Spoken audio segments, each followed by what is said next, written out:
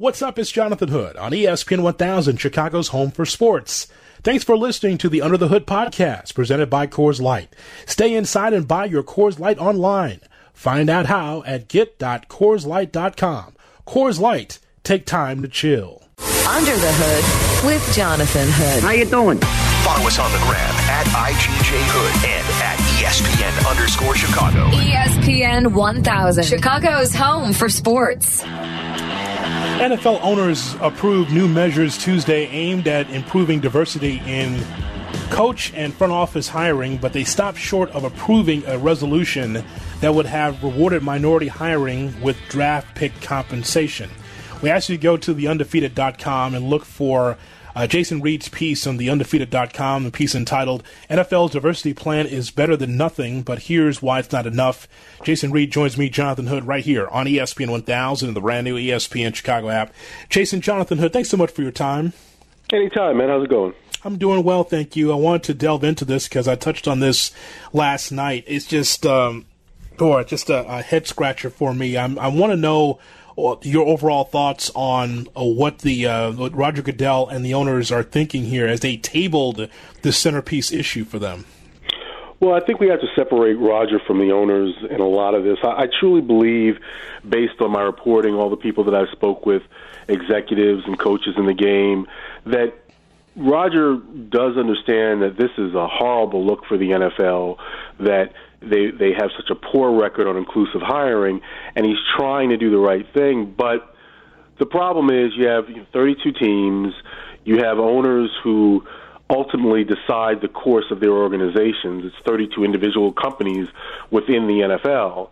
And to get the type of change that's really required here to do the right thing in terms of just being fair about giving people opportunities, qualified people opportunities, there's really only so much he can do. He needs the buy-in from the owners. And there were many things that were approved yesterday, things that potentially could, in a perfect world, change the overall hiring culture in the NFL.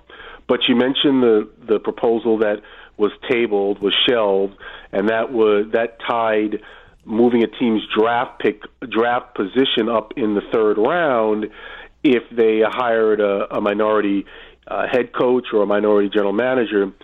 Many African-American coaches came out against this, including Tony Dungy, because it would make it look like, well, no, this person really not qualified. We just want to move up in the draft. The other problem with the proposal was that the biggest bang for the buck, so to speak, was if you hired a general manager of color and a head coach of color in the same year. The NFL just celebrated its 100th season. Take a guess on how many times in NFL history, those 100 years, a general manager and a head coach of color has been hired in one hiring cycle. Hasn't happened very often, including we see what happened in Miami, but it can't Right. be more than 4 or 5. No, one time. Yeah. One time in NFL history, in the same hiring cycle, has one team hired a general manager and a head coach of color. It happened in 2016 with the Cleveland Browns. So the proposal was highly flawed on many levels, especially considering that it was going to get a lot of blowback from not just black coaches, but white coaches and white executives as well. And really the biggest benefit only would come if something that happened once in 100 years would happen many times in the future. So a lot of problems with it. What we need to see now is the initiatives that were approved, do any of these things move the ball?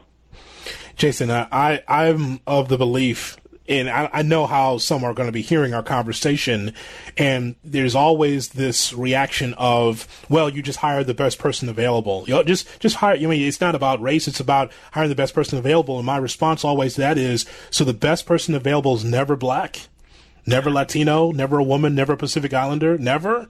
There's the disconnect there from not only just the NFL but college as well. Well, let's put the argument in another, frame it differently. Let's frame it with the quarterback position. Mm-hmm. What we heard for generations in the NFL, well, black guys can't play that position. It's not that we're not giving them opportunity. It's they're not good enough. Well, lo and behold, what happened? Once the opportunity did come, because the money got so big in the NFL, you had to have the best people on the field. well, wait a minute, the best quarterbacks now in the NFL are African American. Patrick Mahomes, Deshaun Watson, Lamar Jackson, Dak Prescott, Russell Wilson. So when that argument about, well, just give the best person the opportunity, if you give people the opportunity across the board, the best people will rise to the top. But the bottom line is you have to give everyone the opportunity to try. As Jason Reed from TheUndefeated.com, we asked you to go to his column on TheUndefeated.com. NFL Diversity Plan is better than nothing, but here's why it's not enough. He joins me, Jonathan Hood, on ESPN 1000 and the ESPN Chicago app. I will tell you this, Jason. If this was something that would go through, and I hope it does not, but if it does go through and I would be a diversity hire, how do I know that I'm not the next Steve Wilks, right? Or someone that's one and done in my position? Because it's one thing to be hired, but the thing is that I want to be hired again. And that's also a disconnect where you're getting repeat hires of coaches that have failed, but there are a number of black coaches that don't get that opportunity. Well, again, it goes back to the opportunity. The interesting thing about the proposal that was tabled was you would only get the draft pick. You would only get the draft pick movement. You go higher in the draft if you retained the minority hire, being a general manager or head coach or both, in the season after they were hired. So you wouldn't get it immediately. Theoretically, you would have had to have kept them around for a little while to get the benefit. But in 2020, people don't want to be labeled like that, okay, well, we hired this guy just to get some mobility in the draft. And as one coach told me, you get hired under something like that, you'd have no respect in the building. People would look at you as, well, you're just some guy who they had to bring in because, they figured, well, let's give it a shot and we'll get some higher draft picks, and if it doesn't work out, we'll get rid of him in a few years. It really, what it comes down to is this has to be something that owners believe is important. And with all these new initiatives that were approved, they're going to have each team is supposed to submit a diversity plan now. Each team is supposed to interview more candidates of color. There's going to be more movement in terms of allowing teams to look at position coaches for coordinator jobs now, things that in the past were not allowed. The hope is that all these things together will add up to changing the culture. All these things together will add up to, maybe a couple of candidates who wouldn't have been looked at previously. Well, now they get looked at and they do a great job, and maybe it opens some more eyes and changes some more thinking. It's really a sad commentary that in 2020, this is where the most successful professional sports league on the planet is, but this is where the NFL is, and they've got to move forward. So, again, there will be those that will say this is a referendum on white people, and I say, Jason, it's not about trying to wipe the slate clean of white coaches and trying to get them out of the jobs. It's just about trying to, first of all, getting into the door, having an interview, because I'm thinking that if I'm in that position, yeah, we might have differences culturally, we might have different experiences, but I know football just like you know football, and I can give you something different. And so I think that should resonate with some, but clearly it does not. Well, like you said, there are a lot of people who listen to this conversation and they'll think, again, the first thing they fall back to is, well, the best person for the job.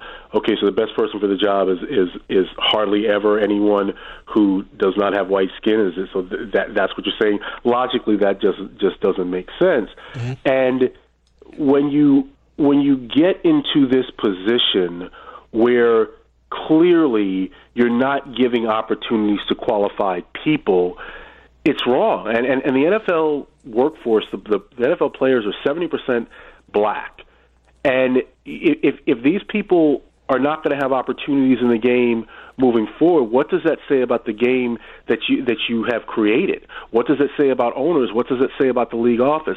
I mean, again, Commissioner Goodell, from everyone I speak to, and I speak to a lot of people about this constantly, they do believe that he understands this. He understands what's happening is wrong.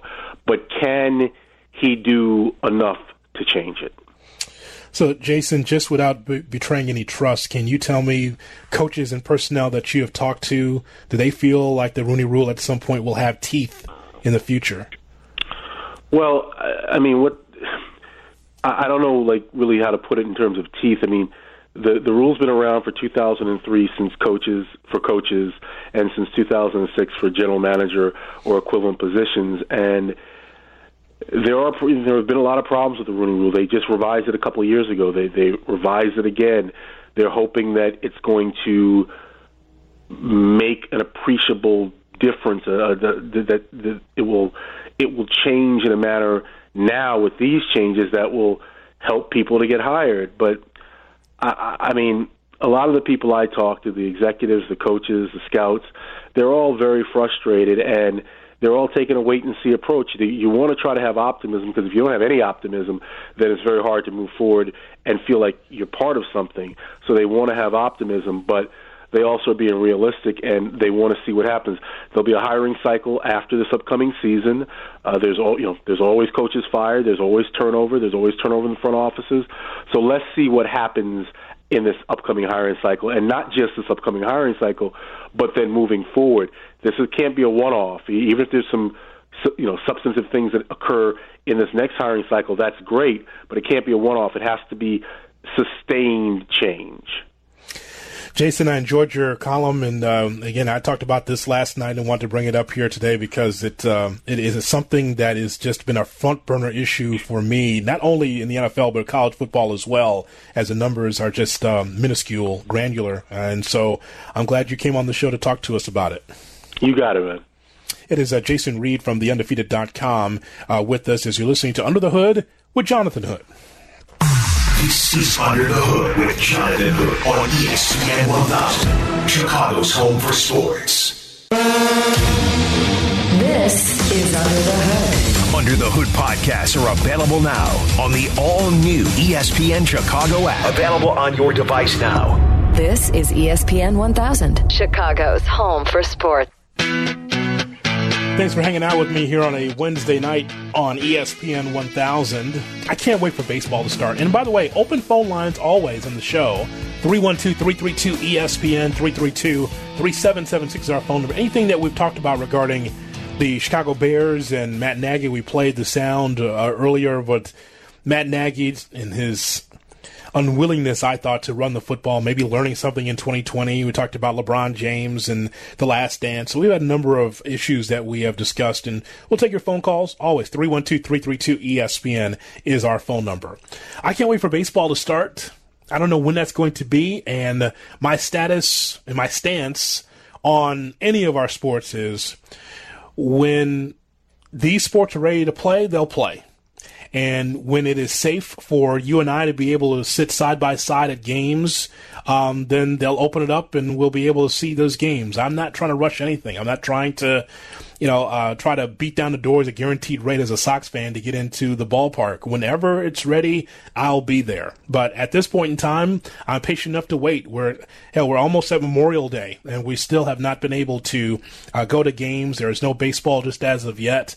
I was reading on ESPN.com something I want to share. The average age of a major leaguer last year was 28. Pro athletes are extremely low risk for the virus, but, quote, are the demographic most likely to be asymptomatic carriers, according to Will Humble, the former health director for the state of Arizona. Max Scherzer, who's 35, says he's most concerned about the vulnerability of coaches and athletic trainers. They're constantly working with every single player on the team and understanding how infectious this disease is. And so he talked about that on ESPN.com. Then they had a COVID-19 cases in baseball jurisdictions. So they went all across the Major League Baseball landscape and talked about where these teams play and the cases per 100,000 people. So, of course, I went to Chicago first, right?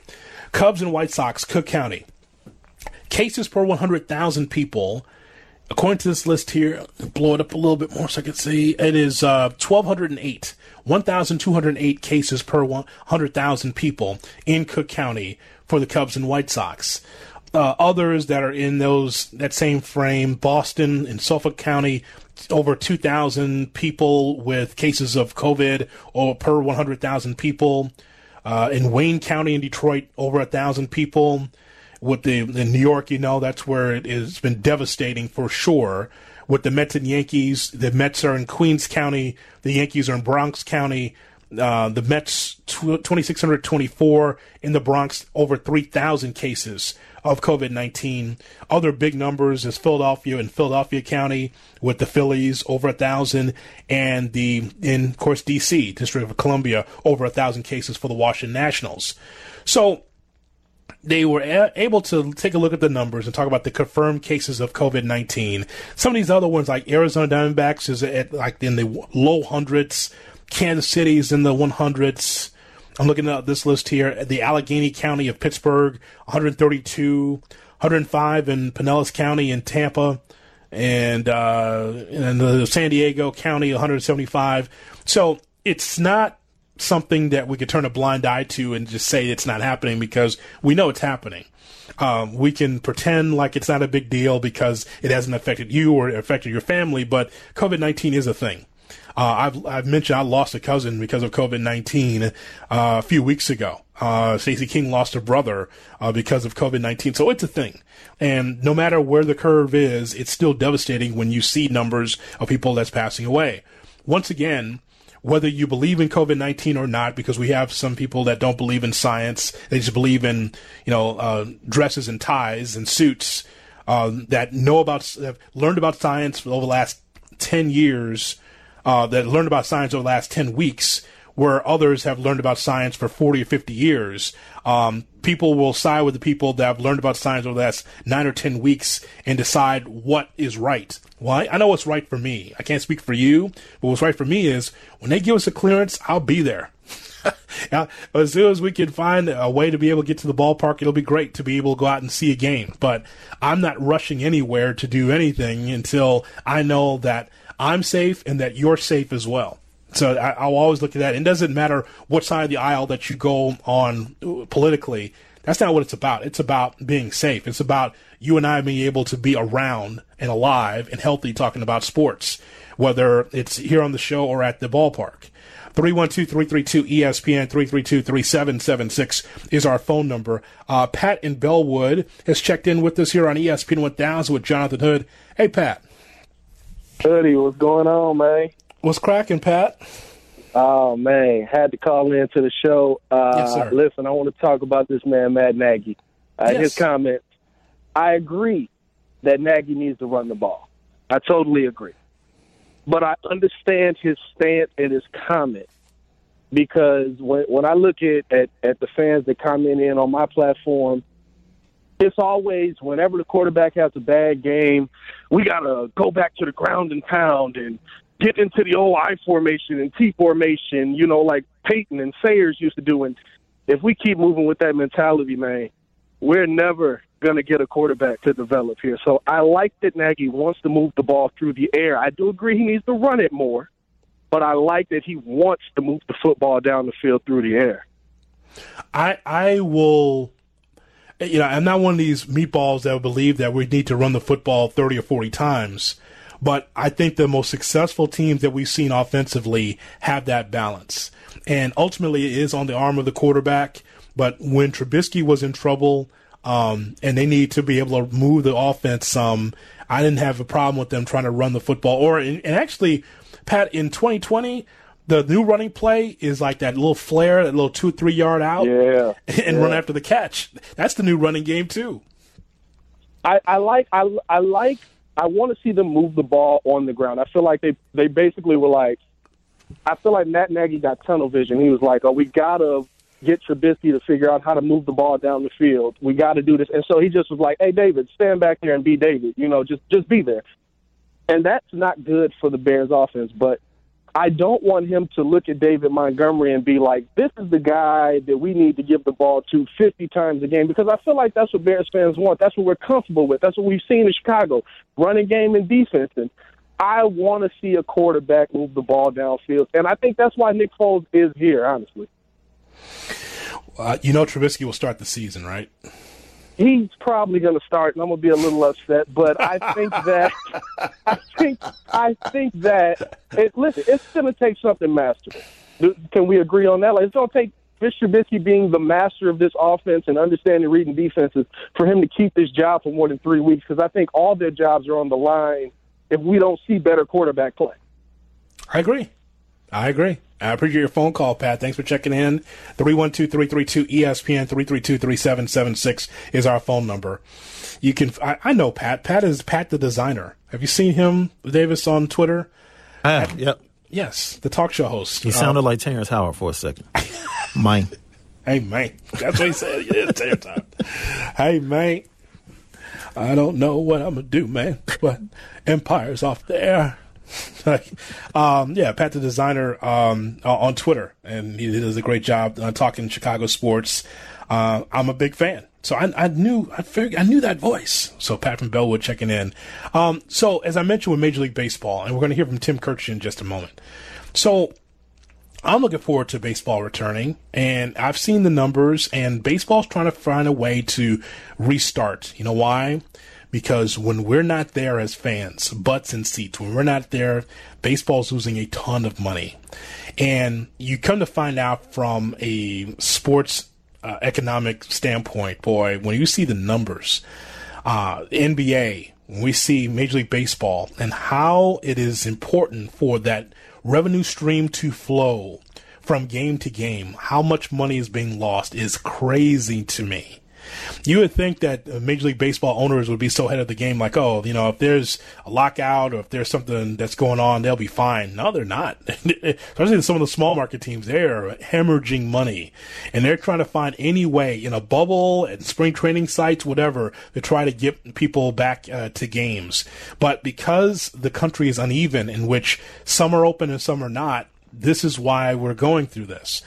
Tim Kurkjian was on Scott Van Pelt's Sports Center talking about baseball's plan to return.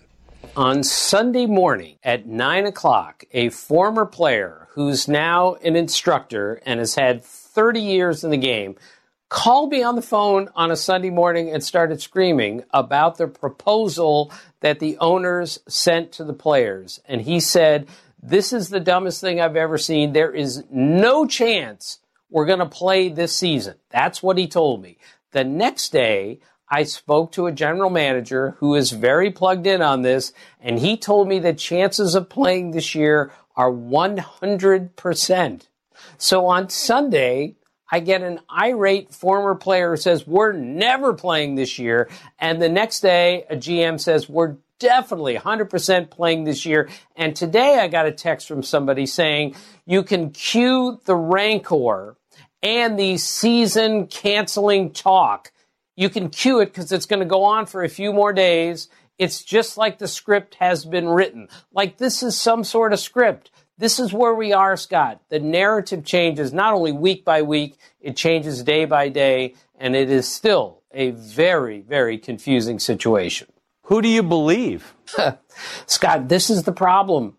I believe everyone, and I don't believe anyone. That's the problem. It doesn't matter who you speak to. He has a different thought on things than the next person that you're going to talk to. The only thing is we have to have complete collaboration between the union and the owners in order to get this done. And right now, they're simply not on the same page. And that gives me pause. And yet another guy texted me to say, I think we're going to play 60 games. We're going to start on August the 1st. We're going to play extended playoffs. That's how it's going to go. And he was certain of that. I'm not certain of anything. August 1st. Wow. So I want to put into context before we get to Tales from the Hood. Let me put into context the money that's being lost here. And this is why there's so much confusion for Major League Baseball on when it's going to start. I thought maybe it would start on the 4th of July, that weekend, right? I thought since the 4th of July is on a Saturday, I thought maybe July 3rd, July 4th, they would come up with some kind of plan. I just want to put into context what is being missed here from the owner's standpoint. From the AP, Major League Baseball told players that their prorated salaries would contribute to an average loss of $640,000 for each game over an 82-game season in empty ballparks. $640,000 for each game, painting a picture of a $10 billion industry shuttered by this coronavirus. I'm looking at some of these numbers here. I'll give you the Yankees. The Yankees alone would have $312 million in losses. calculating their earnings before interest, taxes, depreciation, and what they're going through right there. The New York figure includes about $100 million toward the bonds that financed New York's Yankee Stadium, money that had already been paid for in 2020. The Dodgers, they were at $232 million in local losses, followed by the Mets, $124 million, the Cubs at $200 million, and the Boston Red Sox, $189 million. Detroit would have the lowest negative EBITDA because of the accounting measure used to assess profitability at $84 million, Baltimore $90 million. The point is that these are huge losses if they can't get revenue. Major League Baseball in 2019 was 39% of it was the local gate and other in-park sources, followed by 25% central revenue, 22% local media, 11% sponsorship, and 4% other. They're not getting any of that because baseball's been shut down because of the coronavirus. And as plugged in as Tim Kurkjian is, he doesn't even know when baseball will return. You and I are just sitting on the side of the road just watching owners, players. We're on the side of the road like kids looking at their parents through divorced eyes, looking at this back and forth saying, please do it for me as a fan. Can you guys come together? Fighting over money and logistics during a pandemic. Is that not 2020? Tales from the Hood is next. This is Under the Hood with Jonathan Hood. Hi, everybody. On ESPN 1000, Chicago's home for sports. It's Under the Hood. Follow us on the gram at IGJHood and at ESPN_Chicago. This is Chicago's home for sports, ESPN 1000. What do you got there? This is your car. My car? I said a 10-second car, not a 10-minute car. Pop the hood. Pop the hood? Pop the hood. Tales from the Hood with Jonathan Hood on ESPN 1000 and the ESPN app. Here we go. Indeed, it is time for Tales from the Hood, stories of sports, entertainment, everything else in between, as we always do every night at 8:30 right here on ESPN 1000. Special guest for Tales tonight is friend of the program, Justin Tinsley. You can find him at theundefeated.com. As we have our conversation, open up a tab and go to theundefeated.com. Justin Tinsley joins me here on ESPN 1000. JT, thanks so much for your time. Man, thank you for having me on as always, brother. How's the hair, JT, during this pandemic? You good? How's the grooming? The grooming is fine. You know, I mean, the grooming is still top notch, but the hairline. I don't think you brought me on here to talk about my hairline. I'm concerned. Otherwise, it'll turn into a therapy session.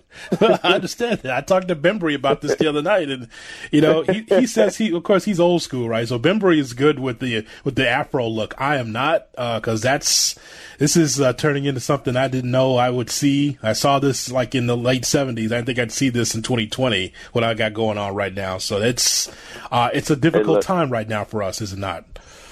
It's a difficult time, but, you know, I always try to look at the glass half full approach, man. It's just like one of these days we'll be able to get a haircut again, but until then, I'm going to just keep playing it safe, keep staying inside, and, you know, keep distancing as they tell us to do. But, man, I've been in touch with my barber over the course of this entire, quarantine, and I was like, man, look, just let me know what I need to do. I will be there at 4 o'clock in the morning on the day they tell me I can go get a haircut, and I will wait.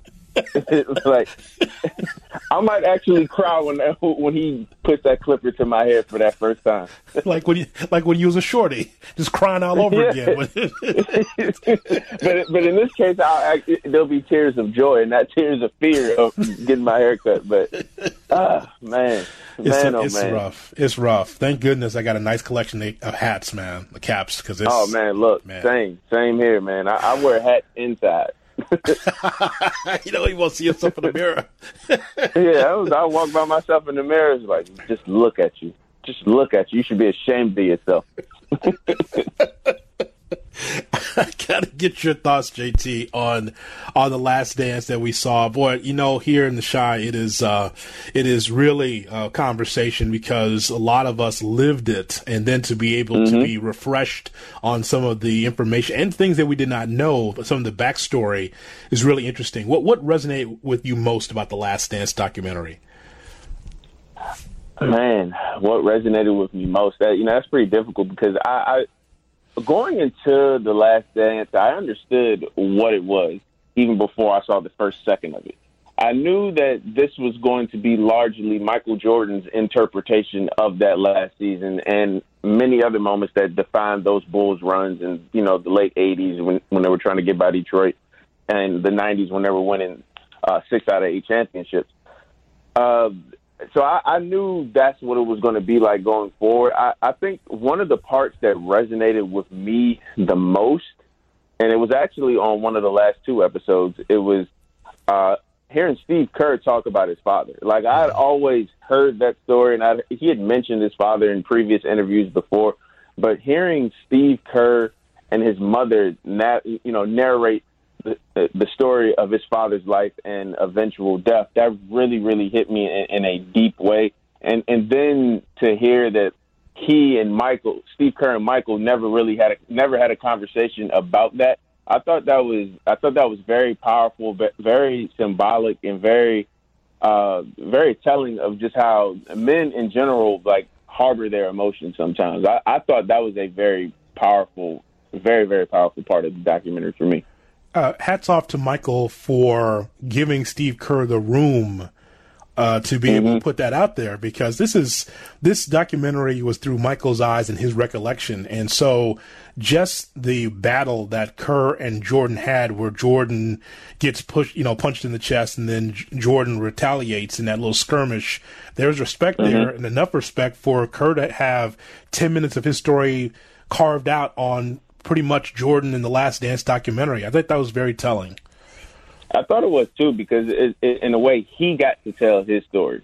I know early on there were the parts about Scottie Pippen and his upbringing, but I don't even think Scottie got the real estate that Steve Kerr did in telling his story. So I applaud the documentary for bringing that to light, because I just didn't know the full scope and depth of Steve Kerr's story like that, and I thought it was very powerful. Justin Tinsley from TheUndefeated.com with Jonathan Hood on Under the Hood on ESPN 1000 and the ESPN Chicago app. So let's fast forward to Michael Jordan 2020. Would he be more of an activist or on social issues such as gun violence, the African-American experience? Because in that, we got to go back early in that documentary, JT, Michael Jordan as well as President Obama were going back and forth about how to handle stories that we're watching every day when they're on their platforms. Michael as a basketball player, President Obama at the time as a president of the country. So what do you think Jordan in 2020 looks like? Is it the same, or maybe on the same level as LeBron and others in 2020? That's a really good question to ask. And when you go back to the late 80s, and in particular that Senate race in North Carolina that they focused on in the documentary, Michael Jordan wasn't the only superstar basketball player that really didn't speak on, societal issues at that point. Like, I don't believe that, and I could be wrong, I don't believe that Magic was doing that at that point in time. Charles Barkley, Dr. J, Isaiah Thomas. It was only, after they got older, and specifically a lot of these guys, once they retired, they really started, leaving their fingerprint on different elements of society. So who knows? Like, if you put Michael Jordan in his prime in today's game, he may speak up, because that was just the culture of the league at that point. If you look at sports, in particular basketball, and its evolution in the 2010s, there's so many different types of examples of so many different players, and not just LeBron, but it was LeBron. It could be Carmelo. It could be D-Wade, Chris Paul. It could be the WNBA, of course. Like, the culture of basketball in the 2010s is in a lot of ways directly connected to this social justice movement. So if obviously, if he was in the league right now, he'd still be the best player, or at the very, very least, top 2 best players in the league. You know what I mean? Like, I think he would be more inclined to do it because he would see his peers doing it. And if you look at the 2010s, that's what a lot of it was. A lot of players leveraging their relationships with other players to be like, hey, we need to speak up and talk about this. So I think there's a possibility, maybe in a parallel universe, that answer is true. But I really don't know. But I would like to think he would. It's an interesting topic to delve into because at the time that Jordan started to have his ascension as a superstar, Justin, there was a hesitance, I think, from some black athletes to be able to speak out on certain issues. And if you were different than the norm, you were exiled. And here's what I mean. So I look at Chris Jackson, at Mahmoud Abdul-Rauf, as a Muslim, as that controversy was going on where he either didn't come out for the national anthem, or when he was there, he's praying into his hands, or he turned his back to the flag. That was a thing during that time when he was with the Denver Nuggets, and people didn't understand how come you're not standing out there for the anthem. I mean, so fast forward, now we got the Kaepernick issue, but nonetheless, you got Chris Jackson, Mahmoud Abdul-Rauf, and then of course that whole ball of wax with Craig Hodges. Craig Hodges comes to the White House with a dashiki, and all of a sudden one of the great 3-point shooters of his time is no longer an NBA team because he was outspoken about his blackness or about the African American, the culture. And so maybe Michael looked at it from that standpoint. So if I say something, then I won't be able to get as much money or I won't have as much acclaim as others. They'll push someone else out there. But here's the thing. Here's the twist about that. So it's 2020. If you want to say something, he still could, but he's still a guy that's down the middle on a lot of issues. Yeah, I mean, at this point, Michael Jordan's, damn near 60 years old. So you are who you are at this point. And I'm not saying that as a knock towards Michael Jordan.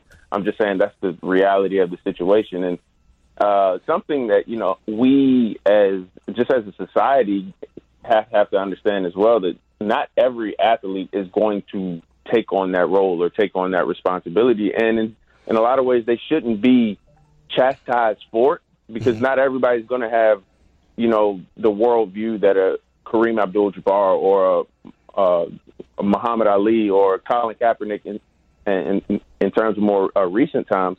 I think that's the case. And if Michael is still down the middle on a lot of these issues, that's just where he feels most comfortable in residing. Do I wish he would speak up on certain issues? Maybe, maybe not, but he's his own man. The same way I feel comfortable speaking up on certain issues, that doesn't make the next black person any less black because, they don't feel comfortable speaking on that stuff, in public all the time. Because we've seen it in so many cases where people speak on something that they really don't have that much knowledge about, and they just make the situation that much worse. Now, the thing is, if you don't want to speak about it, but you still feel your emotions still lean towards you want to do what's right. Your actions need to reflect that, if that makes sense. But that's how I feel about that. No, I agree with you 100% on that. I want to dig into your columns on theundefeated.com, and I want to start with Stevie Wonder. So there's going to be a column one day where people will talk about how certain figures in music and television and film and all that need to have their flowers. Like I've said this about Regina King, right? I think she's special. I think starting from 227 all the way to where she is right now. I mean, she's criminally underrated still. Somehow, but she is phenomenal, bro. Everything she touches is great. Yeah, just like, there's certain people that you say, well, that give this person their flowers now. And I see Stevie Wonder at 70. The number 70 is significant for a number of reasons in which you outlined in your column.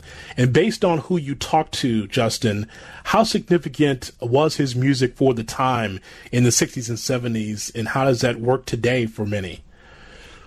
Oh, man, his music was everything in the 70s.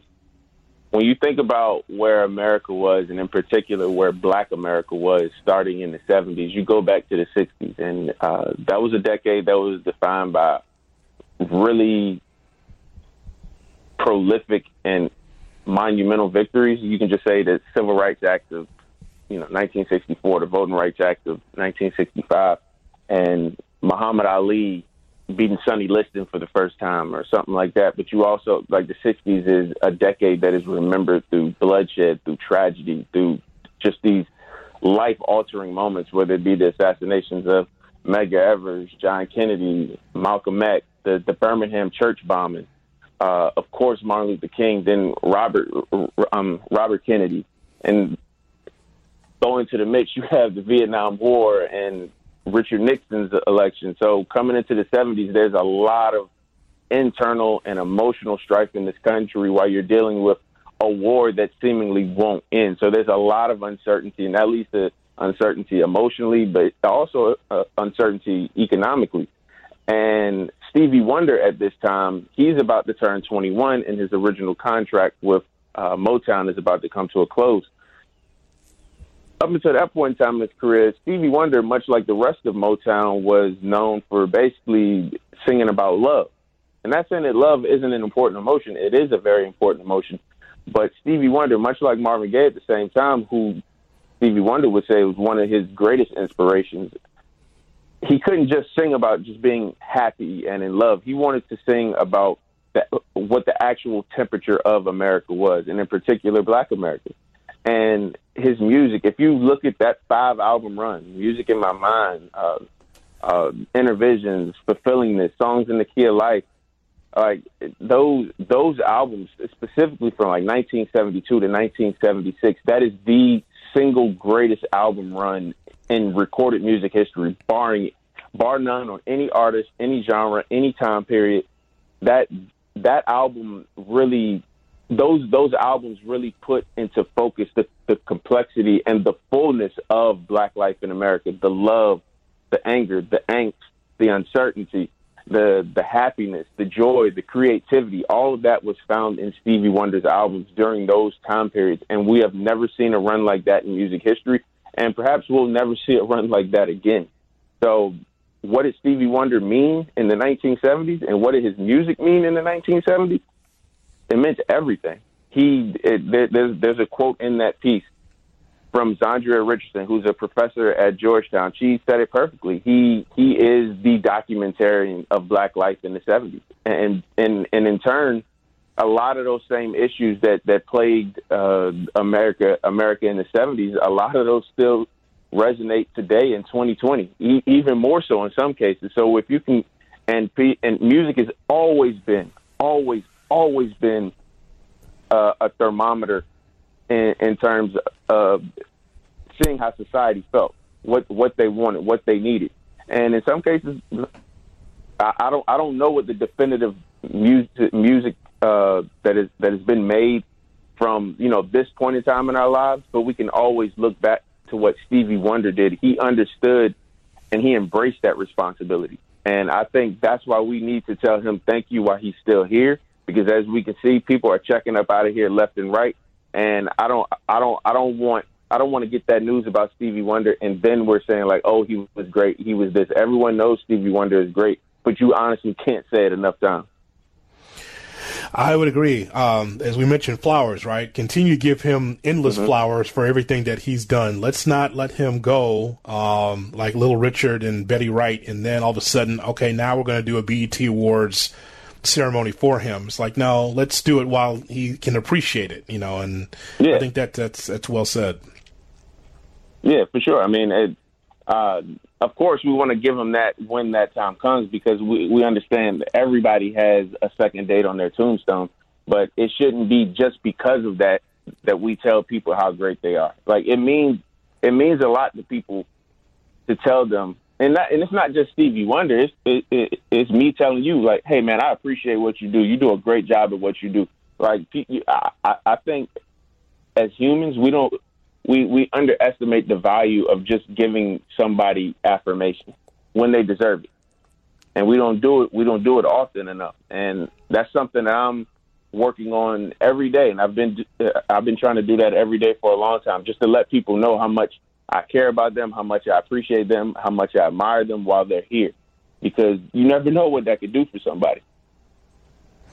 Justin Tinsley from TheUndefeated.com with Jonathan Hood on ESPN 1000 and the ESPN Chicago app. So we go from one of the all-time greats to one of the all-time worst.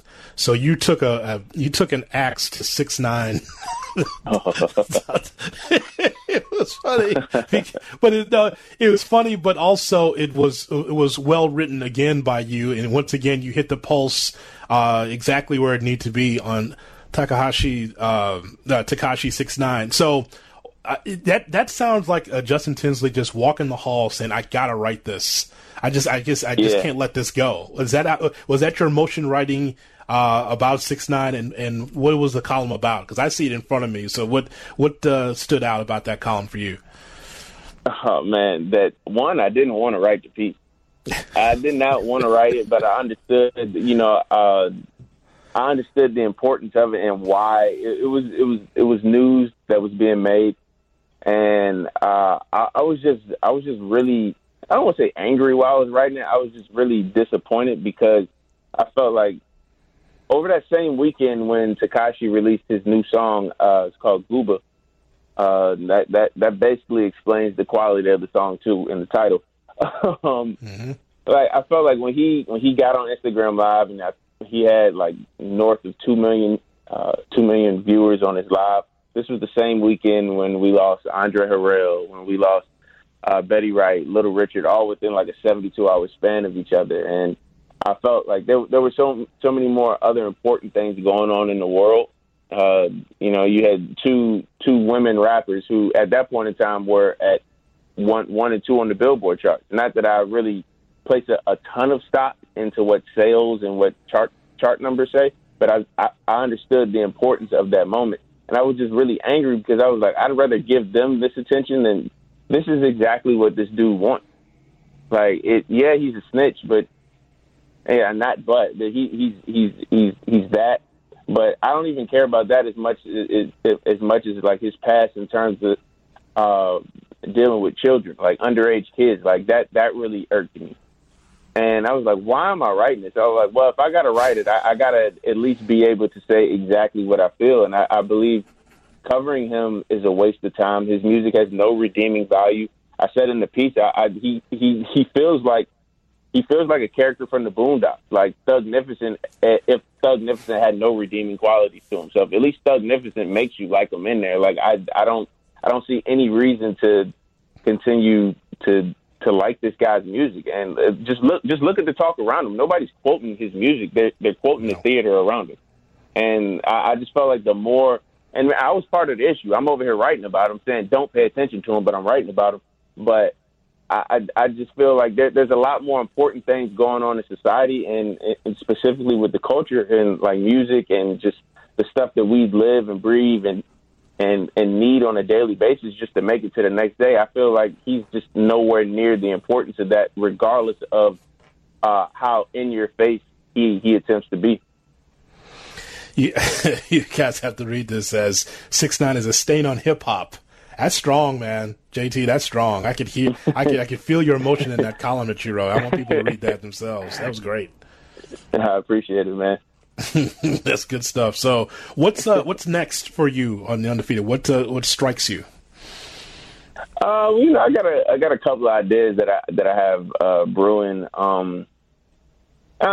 Nothing really set into place right now. I'm working on some pitches for stories that I hope to get up within the next month. I can't really say what they are right now because they haven't gotten approved yet, and I don't want to say that I'm going to write on this and then the story never comes out. But I'm looking forward to seeing what comes of the music industry over these next couple of weeks and months, because it's been fascinating to follow. Because I hate using the word unprecedented, but that's the only word I have in my head right now that defines these times. So I'll be looking forward to seeing what new music comes out, how that really taps into like my emotional well-being and just the emotional well-being of just everyone right now. We'll see what happens with sports. So we'll see if I can find a way to plug in any type of stories that involve with that. But I don't really have anything in the pipeline that's coming up within the next week or maybe week and a half. But the next time I do have a big story, I will shoot you a text message and be like, hey, this is going to be my next story. So if you can fit me in, you can fit me in. JT, you're always welcome on Under the Hood, and I'm glad you spent some time with us in Chicago. Stay healthy, and thanks so much for being on the show. Hey, likewise to you and yours, my man. Is Justin Tinsley from The Undefeated for our special Tales from the Hood with Jonathan Hood right here on ESPN 1000. This is Under the Hood with Jonathan Hood on ESPN 1000, Chicago's home for sports.